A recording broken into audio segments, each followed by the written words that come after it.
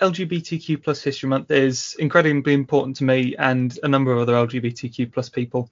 It's about remembering and commemorating the history of our community. Quite often, LGBTQ plus figures throughout history have been completely erased or have had their identities stripped from them in favour of less arguable histories. Things like the Roman Emperor Elagabalus is often thought of as the young boy who invented the whoopee cushion. Emperor Elagabalus also nowadays commonly thought of by many academics as a trans woman, so something completely stripped from history.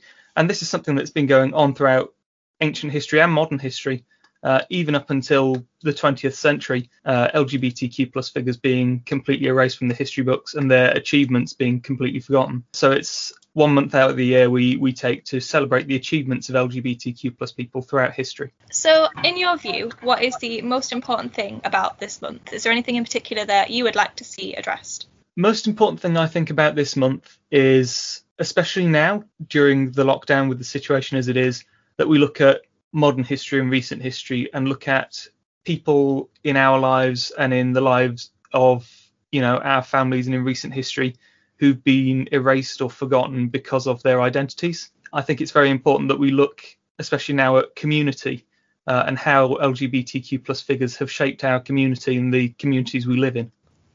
Obviously, you've been PTO for LGBTQ plus students since the end of summer term last year. So how have you found your year so far? Well, I'm not going to lie. It's been tough. Given the situation around us, I don't think anyone could have predicted this, especially when I ran. A lot of my manifesto was focused around being on campus, being in person, engaging with people.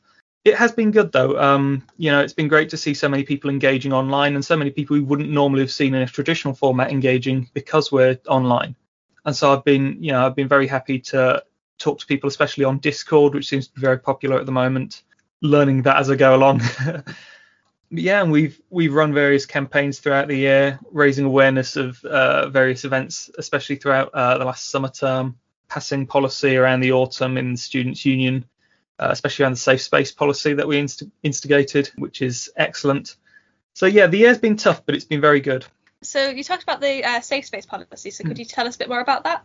Yeah, absolutely. So one thing I promised during the election was that I would ensure the Students' Union was a safe space for LGBTQ plus students. And I looked at various ways of implementing that. And in the end, we decided that passing a policy of some form would be best. It was very difficult to come up with a policy that would be ultimately helpful to everyone. But I think we've reached a very good point with it. And I think the policy we passed is very good. And it's all about encouraging a consensual and safe format for conversation so that even difficult topics of conversation, you can find a safe place to talk about. Okay, well, thank you so much for talking to us today. Thank you.